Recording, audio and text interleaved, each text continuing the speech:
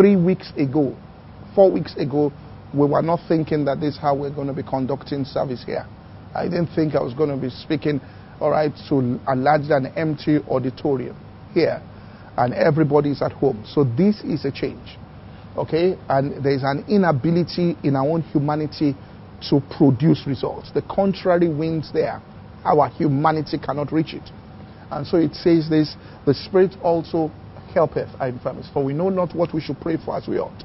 But the Spirit himself maketh intercession with groanings that cannot be uttered. And this is what it takes. These groanings and travail of the Spirit, where we go before God there in prayer. And it says, he that searcheth the heart knoweth what is the mind of the Spirit, for he is making intercession for the saints according to the will of God. So the way he helps is, first of all, through this traveling prayer, and then the examination of Scripture to recognize what Jesus is saying and doing. In the book of Acts, when they were, this what we're talking about, they were speaking and glorifying God after they got saved. People looked and said, these people are drunk with wine. They said, no, this is that which is written. This is that which is written. That's the way you meet it. This is that which is written. So we need to find that this is that which is written. Then interpret, all right, what Jesus is saying, and then work on that particular thing and receive him in that particular context within our lives. So if we put up Acts chapter 11, I just want to say one more thing before we get into communion here. Acts chapter 11 and verse 27. Now, there was a time that there was famine that was going to happen, all right, within the land. And in these days came prophets from Jerusalem to Antioch, and they prophesied.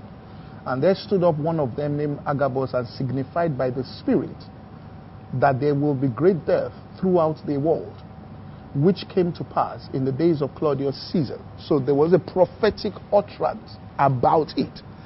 God always has a prophetic word concerning these things. It's somewhere in the scriptures. Now, verse 29. And then it goes on and says, and then the disciples, every man according to his ability, determined to send relief unto the brethren who dwelt at Judea. So somebody prophesied that there was going to be famine throughout the entire world. And look at what their response was. And so it's about your own response to this. And their response was, they determined that they were going to get contributions. Please, can you put that scripture back up? They were going to get contribution, every man according to his ability, determined to send relief unto the brethren which dwelt in Judea. Now, with what is going on the earth now, right, and it's not just a health problem. The bigger problem has become an economic problem now. That's the bigger problem that is going on right now in the world. All right, there's the health problem, but then there's the bigger problem that is now evolving, which becomes an economic problem that can now create even more health problems, if you understand what I'm saying. If people lose their jobs en masse, if people can't find work, if currencies are flying everywhere. So it can create another set of dysfunction within humanity. Now, this is important as a Christian. During these times, everybody is going out, and I'm not blaming people for this, I'm not condemning this, but everybody's thinking about themselves and grabbing things to themselves in the sense that stocking up their house. I'm not condemning that, but I want us to recognize something.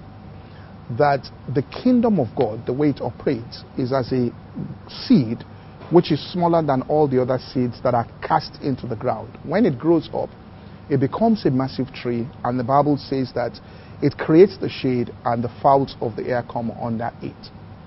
So any person who is a kingdom-minded person, this is how you've got to think during this time.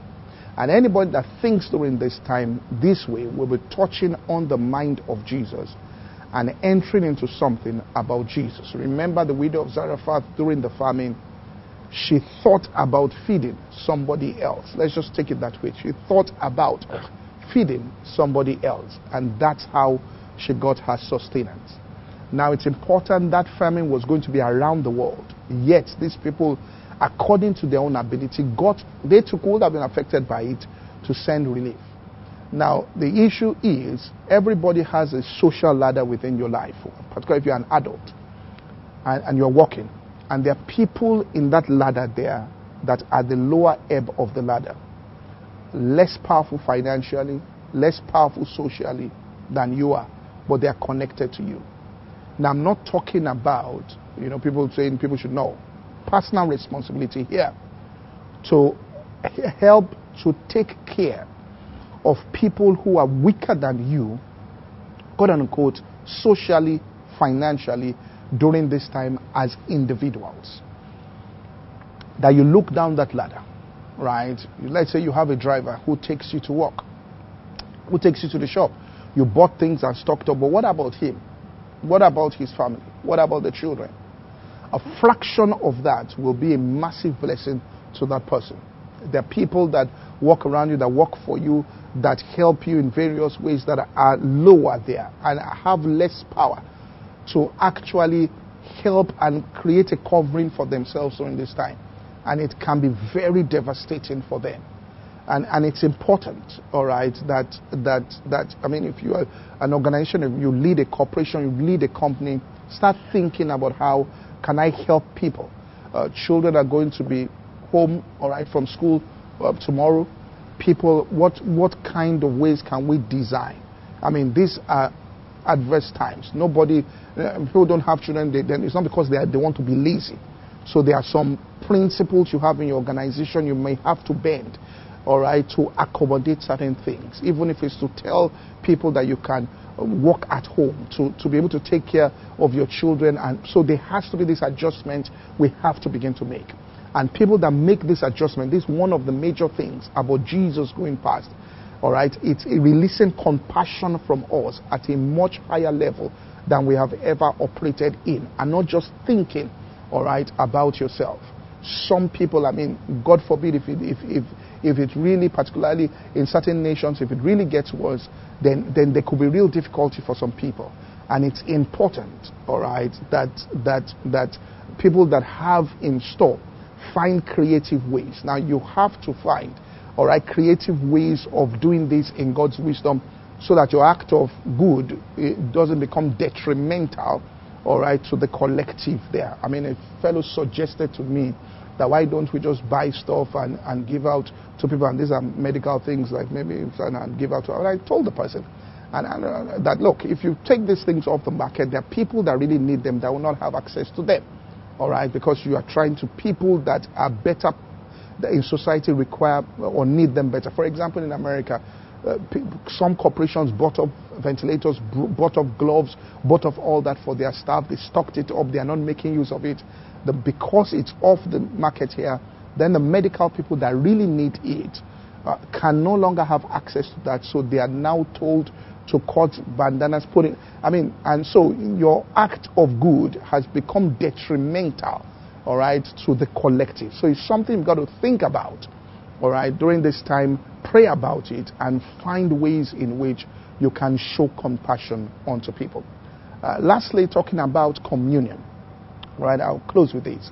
And we've talked about the fact that the Passover, it tells us that the way in which God delivered the nation of Israel was the principle of the Passover. And the Passover there was sacrificed, all right, and people were supposed to sacrifice a lamb, every family, and apply the blood to their doorpost. And they were to feed on that particular lamb there, and then apply the blood, eat its flesh, and then apply the blood to their doorposts. Jesus spoke about the fact that whoever eats my flesh and drinks my blood, he says that person has life in him. He wasn't talking about cannibalism. He was symbolic about something here. So eating the flesh of Jesus, the Bible says the word became flesh. There's a time you should spend time in God's word. You know, the scripture says that, my son, it says, attend to my words, incline your ear unto my sayings, let them not depart out of your eyes. Keep them in the midst of your heart, for their life unto those that find them, and health to all their flesh. The word health means healing to their flesh. So during this time where there might be less activity, all right, on the outside, because people may be staying more, doing social distancing, spend time with the Word of God and eat that flesh. There's life inside. Spend time with the Bible. Spend time inside the Word of God and load your heart with God's Word.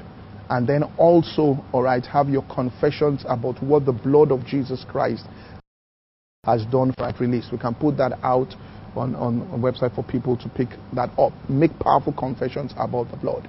But then it was the Passover, and God had said about the Passover in Exodus chapter 12, He had said that this ordinance was actually going to be forever. He said, this shall be an ordinance of eating the Passover forever, all right, throughout all generations. And then Jesus, now, on the day before the Passover, when they were eating the Passover in the nation of Israel, just before He got crucified, showed us something about the Passover. And He took bread and He broke it. And usually they just eat the Passover as in eating bread and all of that. But He did something significant that night and said, this is what? And this is the only ordinance that was left for the New Testament. And we'll see this. And He took bread and He broke it. And He said, this is my body which is broken for you. Eat. And He took the cup and said, this is my blood. Do this in remembrance of me. Now, Paul now went through, all right? Now, let's put that scripture. Let's read it here. Okay? So this is how go back to the Matthew, the scripture you put up. All right? Okay, so they were eating the Passover, and this is just natural eating the Passover. But then Jesus, as they were eating, took bread and blessed it. So He was doing something definite. And gave it to the disciples and said, take, eat, this is my body. And then next verse said, and He took the cup and gave thanks. And then gave it to them and said, drink ye all of it. And then He went on and said, for this is my blood of the New Testament. So He was upgrading this, which is shed for many for the remission of sins. Verse 29, and then He says, but I say unto you, I will not drink henceforth of this until I day I drink it. Now when we get to 1 Corinthians and chapter, let me see here, 1 Corinthians and chapter, all right, okay, verse 24. Okay, let's go up to verse 22. Okay, verse 23, that's fine. Now, this is Paul, and Paul was not there. So this is not, Paul wasn't there when this happened. And he said, for I have received of the Lord that which also I delivered unto you. Now, Paul wrote this letter, and Paul wasn't there. So he said, and I received this of the Lord. So there was revelation concerning what Jesus did. Please, let's go back to Matthew. That scripture in Matthew. So we see this. Let's go back. All right, let's go up to, say, Matthew 26:20. And when evening was coming, He sat down with His 12, and as they eat. All right, let's go to verse 15. Let's start from 15. What will you give me and deliver unto you? All right, next verse, 16. All right, verse 17. On the first day of the feast of the unleavened bread, the disciples came to Jesus saying, where wilt thou that we may prepare for thee to eat the Passover? Now, so there was just how they ate the Passover, which was just like a feast back then. Okay? So the essence of it had been lost. They just used to eat a feast. Now, verse 18.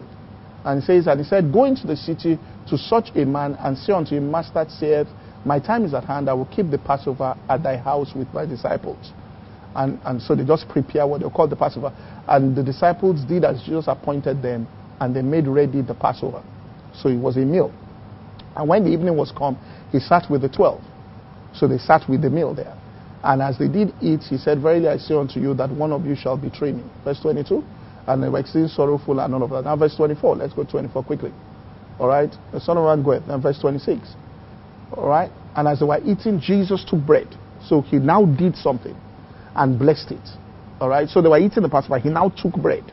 So they were already eating. Now, do you see this? It wasn't a prayer for them to eat. You get this? They were already eating. It wasn't like He looked at the Passover and said, let us pray over the Passover. They were eating. They were already eating. Then suddenly He took bread, all right, and blessed it and broke it and then gave it to His disciples and said, take it. This is my body. Totally different from what was going on initially. And then took the cup and gave thanks. And then gave it to them and said, drink ye all of it. And the disciples were, what's He talking about? Now, so when we get to 1 Corinthians 11 and verse 24, all right, verse 23, all right? He says, for I received of the Lord that which he delivered, which also I delivered unto you. So he received it. So this is something spiritual. That the Lord Jesus, the same night in which he was betrayed, took bread. And he says, and when he had given thanks, he broke it and said, take, eat, this is my body, which is broken for you. Do this in remembrance of me. And he says, same manner he took the cup and supped, saying, this cup is the New Testament in my blood. This do as often as you drink it in remembrance of me. For as often as you drink it, you do show the Lord's death till he comes. So this is something you are doing. Wherefore, whosoever shall eat this bread and drink this cup of the Lord unworthily shall be guilty of the body and the blood. He didn't say who drinks it, who is not worthy to drink it and drinks it. He said who does it unworthily, which means you don't place the sense of worth upon that thing. You are doing it in an unworthily, which means you are not treating it right. All right? Now let's go on. Unworthily, all right, but let him examine himself. And so let him eat of that bread and drink. So examine and then eat and drink. And then he goes on and says, for he that eateth and drinketh unworthily, eateth and drinketh damnation to himself, not discerning the Lord's body. And then he says, for this cause many are weak, sickly among you, and many sleep. And then he goes on and says, but if you will judge yourselves, you will not be judged. And then he says, but when you are judged, you are chastened of the Lord, that you may not be condemned with the world. So it's important at this particular point in time that as we come to the table here, that you don't get condemned with the world, you judge yourself. And it's a time to really reflect, all right? The body and the blood has been shed, blood has been shed, body has been broken for you. And at this juncture, I'll ask people that it's a communion service, it's important, and I'll just give you some time to get your elements together, all right? You can just get bread, whatever it is, all right, and cup for your family, because you want to partake of this. And it's the Passover over your house. And you do this with a sense of worth, all right, to this particular ordinance. But because it's almost the representation of what the nation of Israel did when they sacrificed the Passover and ate the flesh to come out of the judgment that was going on in the land of Egypt. And so I'll go up to the elements there and give you time also to get it together for all the family there, because you want to partake of this particular thing.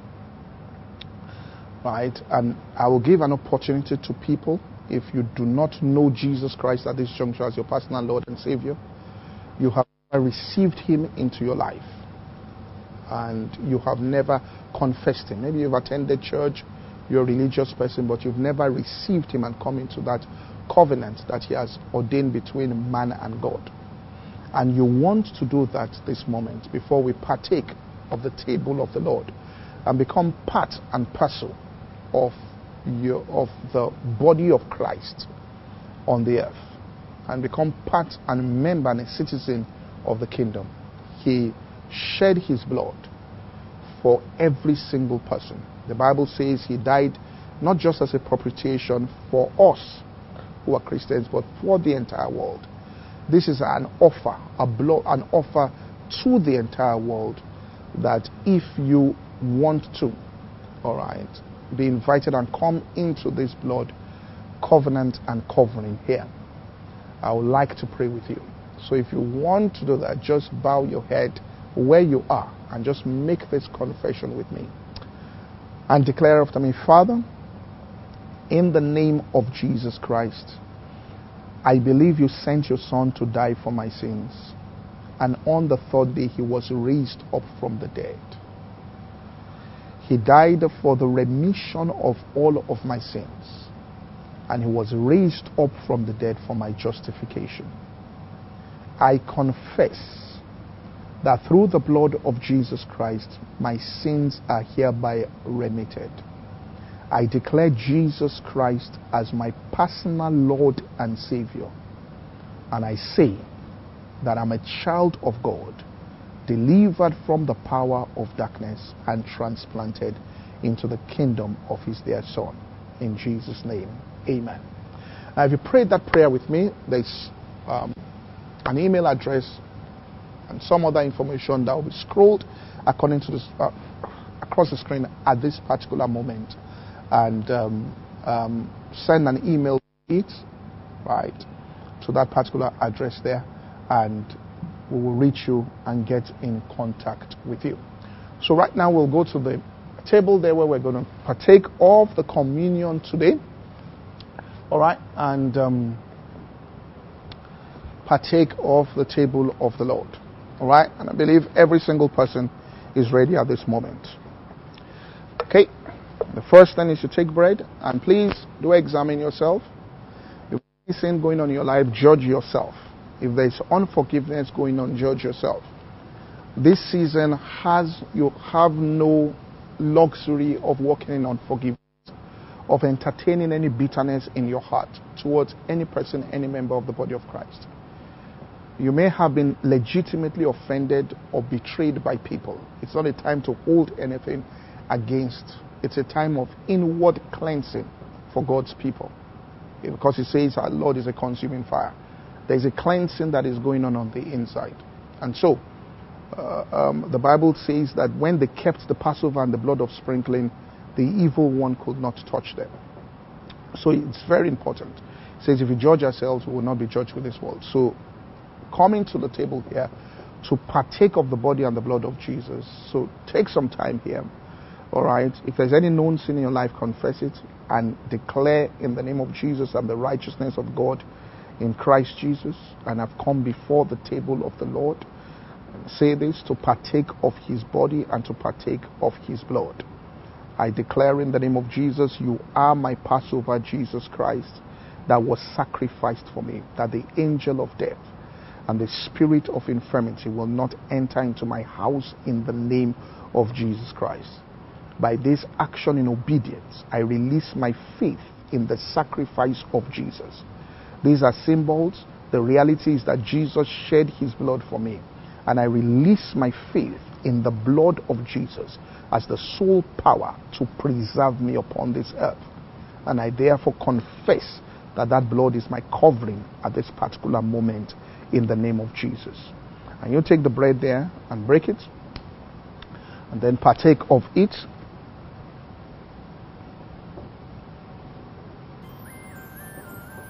And declare health into your body. Declare scriptures that you are healed by the stripes of Jesus from the crown of your head to the soles of your feet. If you are the head of that house, your father there, declare it all over your children. It's your responsibility to do that. And then take the cup and partake of the blood.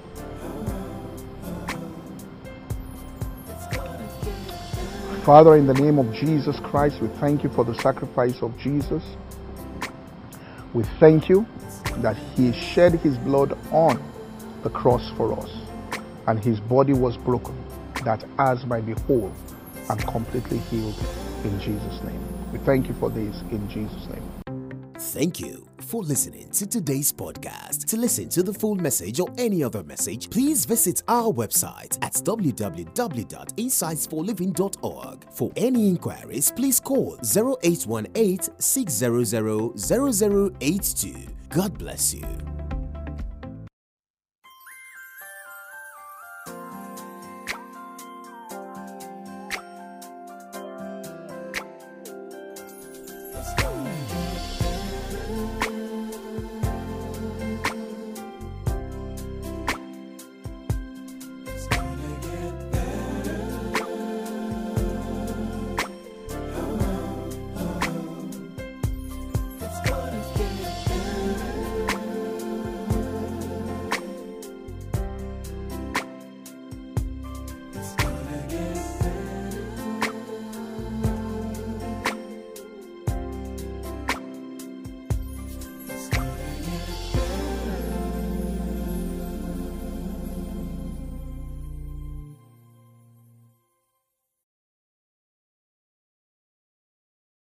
Hi and welcome this morning to our service. Great to have you online with us. Today I was teaching for about 35 minutes on the subject of how to respond correctly to this season we are in. And then we'll go into a time of having communion. And then after that, I will hand you back over to the panel who will be taking you on an enlightened discussion on the practical steps for actually handling this COVID-19 situation. So we're dealing with the spiritual and then also with the natural, right? In this church, we teach that there is the spiritual, which is rain from heaven, that's the power of God. But for any seed to grow, it also requires nutrients that are found on the earth. So heaven supplies its substance, and then the earth also gives information. And it's the combination of the nutrients of the earth, within the earth, and the rain that comes out of heaven that brings about growth and the development of a vision. So as we do, first of all, start out by taking our confession of faith before we get into the message. So let's just take a confession of faith as we do. 1, 2, go. As I say to listen to the word of God today, a door of utterance has been opened unto us, and I hear the voice of God clearly speaking to me. This is the way to go, walk ye in it.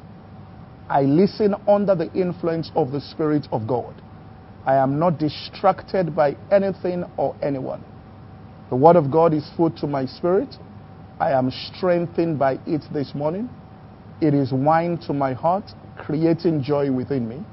It is oil to my face, causing my life to shine, giving me victory in everything I do.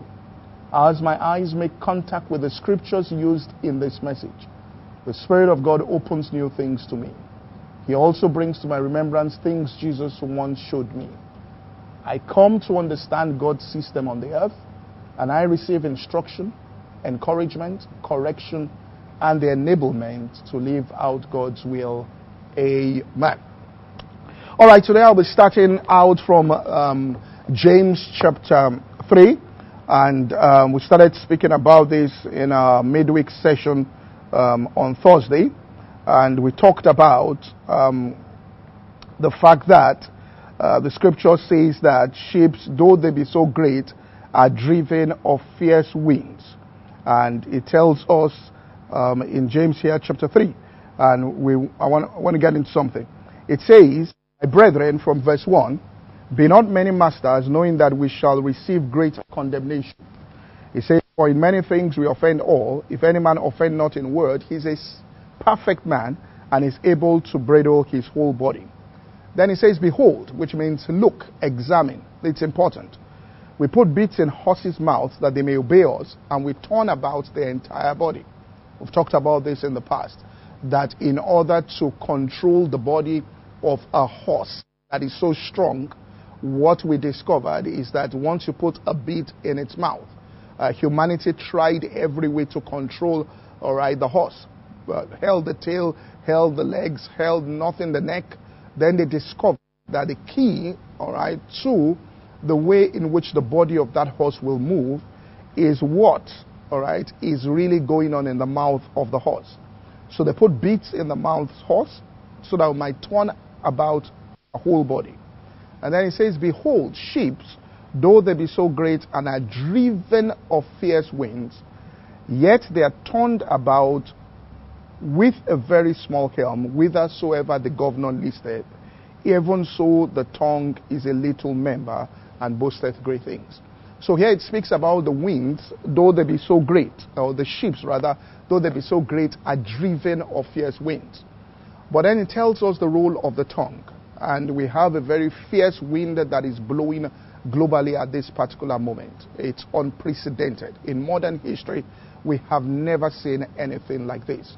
And what I want to communicate here is the mind of God concerning this, so that we understand, as Christians, as believers, how to respond. Because I do believe that the greater catastrophe will come as a result of a bad response to the situation that is going on.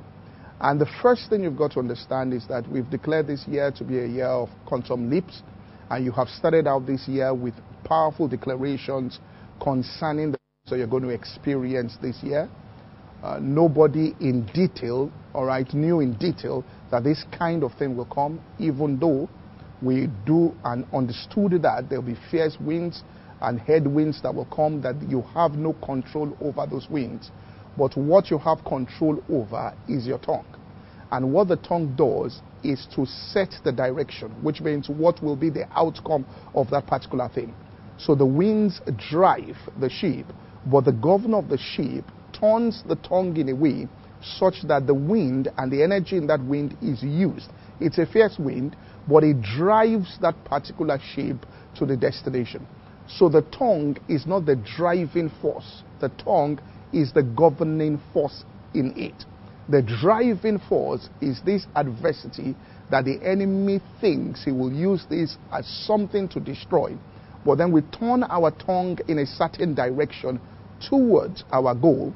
We understand that where our tongue, is turned towards is where this wind is going to carry us to. In other words, it's going to be a servant that will bring about the fulfillment of the things that we have been believing and declaring within our lives. So the tongue is a helm that sets the direction, but the wind is what drives that particular ship. What the tongue does is that it sets the direction where that ship will eventually get to. The wind drives. And so to have a fierce wind is really something that we should not allow to go to waste. We should, utilize this, get our tongue right, speak, consistently with the things that God has placed in our heart prior to this particular time, and this will be used to bring about the fulfillment of that particular thing. So don't get into negative speech, don't get in beginning to say wrong things. Understand that your tongue will ultimately determine where the ship of your life will get to. Not the winds. The winds will act as the servant to carry your ship to where your tongue is pointing to. Is when you behold lying vanities and you turn the tongue now and begin to struggle against that particular wind, that's where the problem really comes in. So we see this wind principle again in the book of Matthew, Matthew chapter 14 and verse 22. And what we have here in Matthew 14 and verse 22 was Jesus, in Matthew 14 here and verse 20. Let me read from there. It says, "And straightway Jesus constrained his disciples to get into a ship and to go before him onto the other side, while he sent the multitudes away." Now, what had happened prior to this time in verse 21 was that Jesus had multiplied loaves. And what had happened was that 5,000 men had eaten, beside the women and children. And he sent all of them away and was taking his disciples to a higher level. And so what he said in 22 was, he says, he constrained his disciples, "You, my disciples, get into a ship, and go before me to the other side," while he sent the multitudes away. So the multitudes ate, and he said, "You can now go." We're getting into some deeper dimension here. Now, verse 23 here. It goes on and says, "And when he had sent the multitude away, he went up to the mountain apart to pray. And when the evening was come, he was there alone." And then verse 24, it tells us, "And the ship was now in the midst of the sea, tossed with waves, for the wind was contrary unto them." So the ship was now caught and was tossed with waves because there was a contrary wind. Now, verse 25 tells us, "And in the fourth watch of the night, Jesus went unto them walking on the sea." And in verse 26, it says, "And when the disciples saw him walking on the sea, they were troubled, saying, It is a spirit, and cried out for fear." And it tells us, "But straightway Jesus spake unto them, Be of good cheer, I, do not be afraid." And verse 28, it tells us, "Peter answered and said, Lord, if thou bid me, if it be thou, bid me to come, that I may come on water." So there was a contrary wind. And we're going to look at two portions of scripture here. But at the same time that contrary wind was blowing and they were struggling against it, Jesus was walking past, on water. Now, what I want to say is, as this contrary wind is blowing, Jesus shows up. And he's showing up walking on water right beside what is going on. And he is operating on another supernatural level. And he wants to call his people, into that particular level that he is operating at. So as this is going on in the natural, Jesus is right beside us. Now, you've got to understand this. Walking on water, walking on a level that we hadn't seen him prior to this time. And is right beside the boat of our lives. And it's important for us to capture and to recognize. And Jesus was there and he said, "It is I, don't be afraid, I'm the one here." Now, if we look at the accounts that we find and we put it in line with this, it comes out very powerful. In Mark chapter 6 and verse 47, all right, to verse 52. Mark chapter 6, verse 47 to 52. It says, "And when the evening was come, the ship was in the midst of the sea, and he alone in the land." And then it tells us, "And when he saw them toiling in rowing, for the wind was contrary unto them, and about the fourth watch of the night, he cometh unto them, walking upon the water, and would have passed by them." Now, look at that scripture. He would have passed by them. In other words, if they didn't recognize him, he would have walked past. So Jesus is walking past right now. And he says here, now we have to recognize, all right, Jesus in the midst of all of this storm, because he will just walk past. And the entire thing goes to waste if we don't capture, all right, and have a clear-cut interpretation of what Jesus is doing. And he's not doing it inside the boat. He's doing it on the outside, walking on water. And so there is a call that there is a change that is actually happening in the world today. I mean, what we are seeing has never happened in modern history, at least modern history, maybe 100 years ago. But in modern history, we haven't seen something that is shaking the foundation of the world, changing things. I mean, nations are shutting down. Global, I mean, this is much more devastating on the natural realm than even September 11. The changes that it's summoning, much more than even the financial crisis of 2008. Last week, it said $13 trillion wiped out from stock exchange all over the world. People's wealth are just being cut off. Now, that's going on there, and Jesus says, "Look, I'm walking here." There has to be a change that must occur here. You folks are in the boats. There has to be something that has got to change, all right? The way and manner in which you go about your things, and this Jesus summoning us, right, to another level, to come and walk with him on a much more powerful level, because now he's walking on water just by us, and he can pass by, and we miss the entire essence of this while we are caught up in the contrary wind, and we are trying and toiling against it, and we miss out on Jesus Christ just walking by them. Now, if you go to the next scripture there, in Mark there, all right, it says, "But when they saw him walking upon the sea, they supposed it had been a spirit and cried out. And Jesus, for they all saw him and were troubled. And immediately he talked with them and said, 'Be of good cheer, it's I, do not be afraid.' Now look at what happened. And he went up unto them into the ship, and the wind ceased. And they were so amazed." So in this account here, he came into the ship. All right, now all the Peter stuff, they didn't talk about here, but he came into the ship and the wind ceased. So this wind is going to cease. All right, this thing is going to come to an end. Because Jesus is going to get into the boats of people.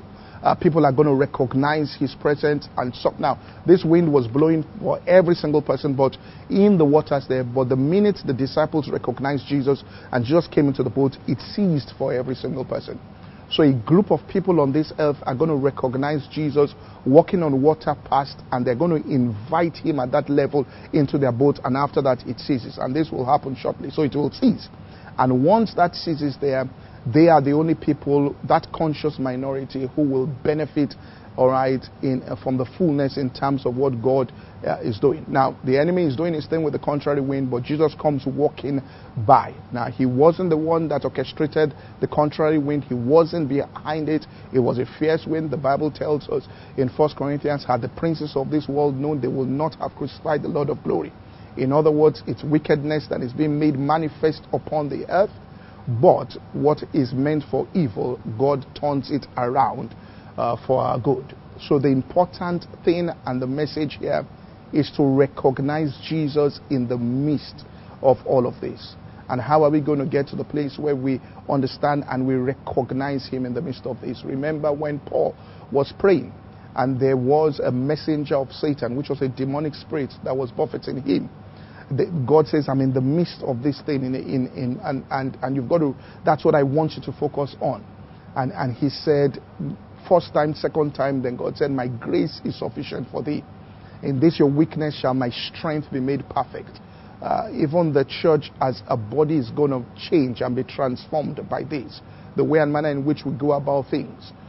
Some of us will get out of that boat that we're used to walk on water with Jesus in an unpredictable, realm there, and experience more of God's power, and to make us think outside that boat that we have survived and lived by, and begin to look on the outside. And this will come by us being able to recognize Jesus as he walks past there on water.